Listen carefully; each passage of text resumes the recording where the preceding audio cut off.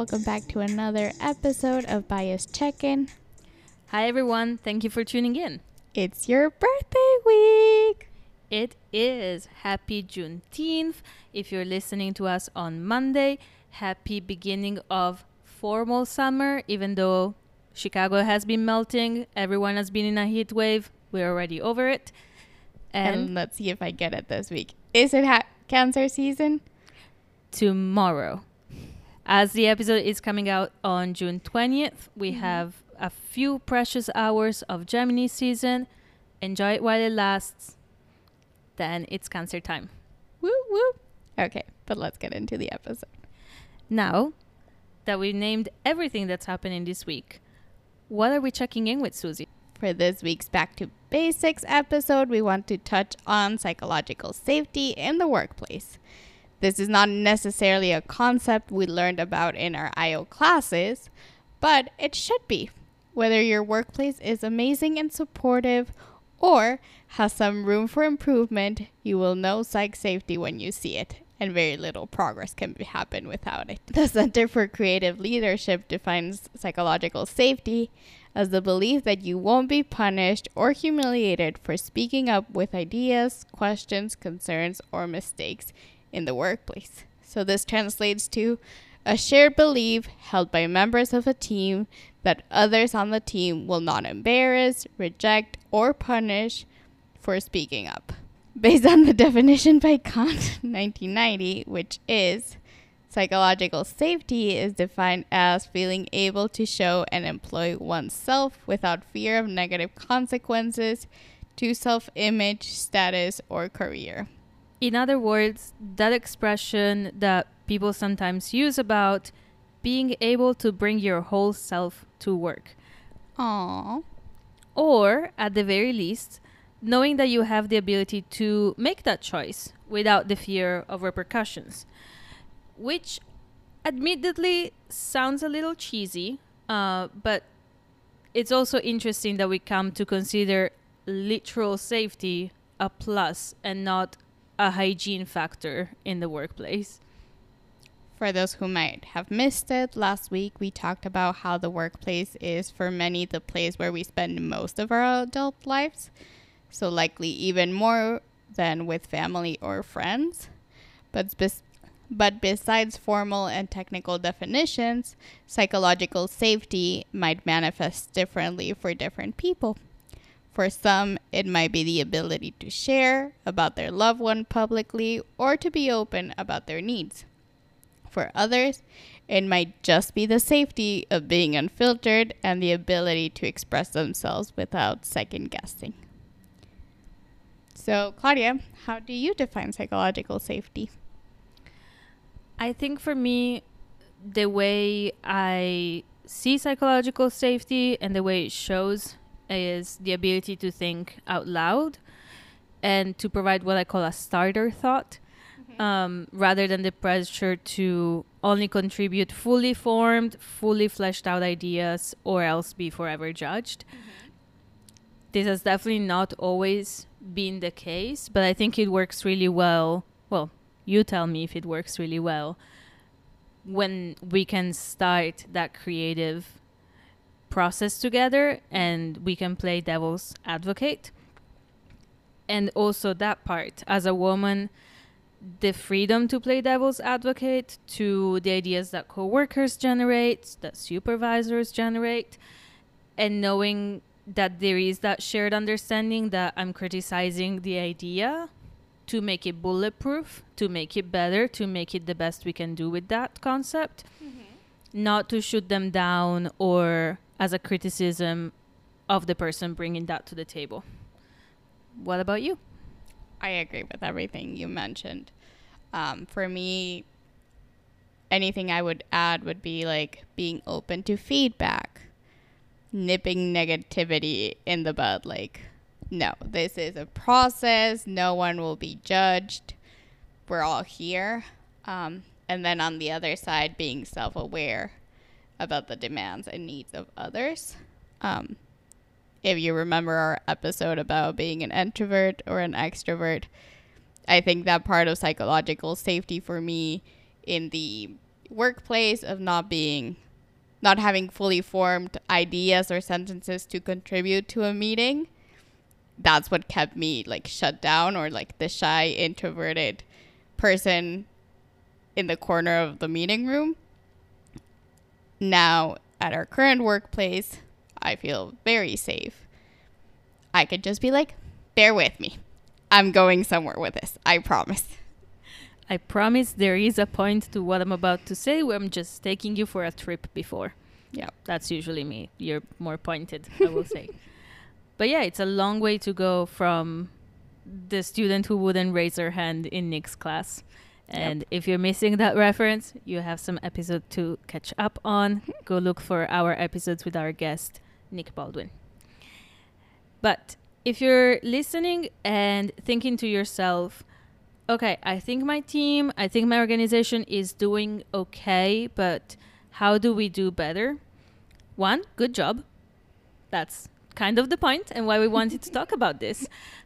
A note that I will say is that having psychological safety, again, don't think of it in terms of, oh, I like my coworkers. I think they're nice. We never disagree on anything. Mm-hmm. It's the term of saying you are free to dislike your coworkers' ideas and you can express that. Mm-hmm. So again, not necessarily we all love each other, we all see eye to eye, but being able to express dissent. So before we go into the next section of the episode, a quick disclaimer. The internet is full of listicle after listicle, consultant articles. Listicle? A list article. Cool. Is that not like a common word? I've never heard it. I guess I spent too much time on BuzzFeed News. But continue, please. The internet is full of articles, lists, and listicles, and recommendations on how to foster psychological safety. We rounded up a few recommendations and tell signs that change may be required, but keep in mind there is no universal fix-all. Just like exercise routines, if it seems too good to be true or it's going to be a quick fix, well. There are also some solid ways to start working on it, though, aside from the listicles. But it will require time, establishing trust, and data collection. I feel like we need to add sparkle there, like data collection. Whoop, whoop. Pre and post. Part of the challenge is that what precursors to psychological safety might be needed in one organization might be different than what is lacking in another. But if you're ready to start data collection and assessing your organization's psychological safety levels, you might want to consider focus on performance. For both these and data collection, by the way, anytime I hear you say it, I have that meme of SpongeBob rainbows in my head. But bringing it back, focus on performance. According to a Harvard Business Review article from last June on psychological safety boosters, and especially if you have to get that initial buy-in for change initiatives, focusing on protecting people's feelings or being better active listeners are not the strongest openers, and they're not SMART goals. So as a quick reminder, SMART goals stands for, Susie? Specific, measurable, achievable, relevant, and time-bound. So when we talk about data collection, measurable goals in all possible dimensions. The concept that people might be holding back ideas, working out of a fear mindset, or they don't feel safe to prioritize results over office politics is a stronger argument that would convince even the more reticent leadership or team manager to invest some time and resources to increase psych safety. Now, I have mixed feelings about this one. It's cancer season. I'm a Cancer. I have feelings. Fine. You didn't even let me say it. Self-awareness. No, I'm kidding. I had a feeling you were going to say it. Now, on one side, I see the focus on performance as being very effective. Even with some of our clients, it gets that initial buy-in. It gets us to build the urgency for change. Mm-hmm. On the other hand, it is a little bit discouraging to have to use the business argument for psychological safety, much like we've seen and studied the business argument for diversity. And it can start as a compliance, a bottom line effort, but the moral case for it is ideally what I would like to be enough to use. Absolutely. But when you're trying to get a buy-in from a large group of people, really, if it is the business case of are we making money or not, it's a lot easier to quote unquote play with people's feel it. This is gonna sound very bad. Get people on the boat with you if you're talking about money than if you're talking about anything else. Yes. It's just that idea of like having to trick people into providing psychological safety or into valuing diverse workforces. It's one of those like, yes, but situations. But I see your point. If that is what will get the foot in the door to have a better workplace, that's just what's going to have to happen. It's a better workplace. We all do better. We make more money. Great. Second on the list is the level at which training and change should happen. Team and individual. The team might attend trainings and comply with policies, but without the individual a learning of harmful behaviors and beliefs, efforts are unlikely to go beyond surface level, and eventually we all regress to the mean of existing office culture or come up to the same barriers we had before. Think of having a team ready for change, but the leader is unwilling to listen. Or knowing that while we might have psychological safety in some spaces, others are still minefield. Are we surprised to see this? No. Is this common? Absolutely. But what about systems level? That was one part that I was surprised to not see in the article, but that's also very much the IO approach to everything. Mm-hmm. Individual, dialogic, group, systems. I think that goes with what we were saying, with what you said in the last part of some spaces might be psychologically safe at work, but others are not. One that I think it's okay for me to name is in one of my dad's workplaces in the past.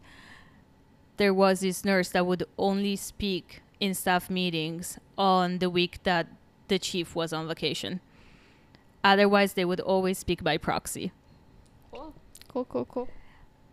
Because they were really outspoken, but only when the chief wasn't there because of that conflictual relationship. They did not agree on anything.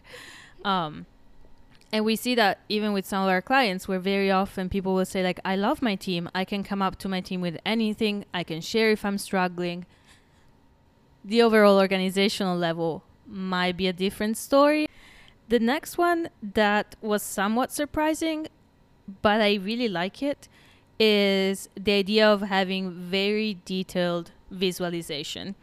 So remembering situations in which we are psychologically safe and really focusing on, well, what stood out about those situations?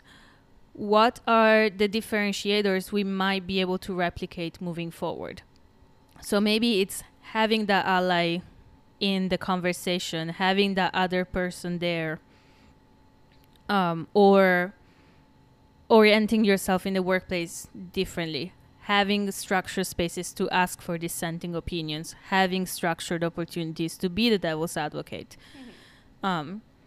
And just as we perform better with SMART goals over just become a better listener, do your best. The more details in the visualization, the better. So finding those patterns that really support us. Mm-hmm. And last but very far from least, it sounds simple, but normalizing being vulnerable at work. Nah. And this comes from everyone, from leadership, authority, seniority, everyone. Admit not knowing something, having brain farts, and when someone has a better idea than you, celebrate them. Workplaces are not automatically psychologically safe just because you don't have a conflict of opinion. Quite the contrary, that is a sign that at least someone is listening and voicing dissent.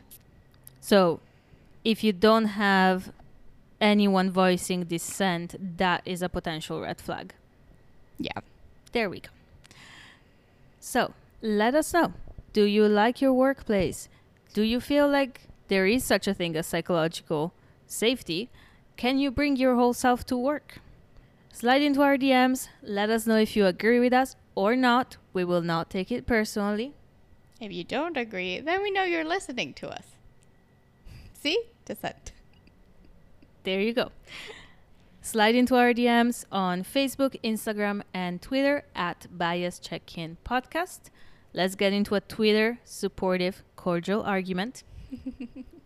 Leave us a voicemail on anchor.fm or let us know if you would like to sponsor us. We do have a few spots available. If your argument is a little bit longer, feel free to take it to us through email or on Reddit. You can find us biascheckin@gmail.com, user/biascheckinpodcast. And we will see you in the next one. Bye, everyone. Bye.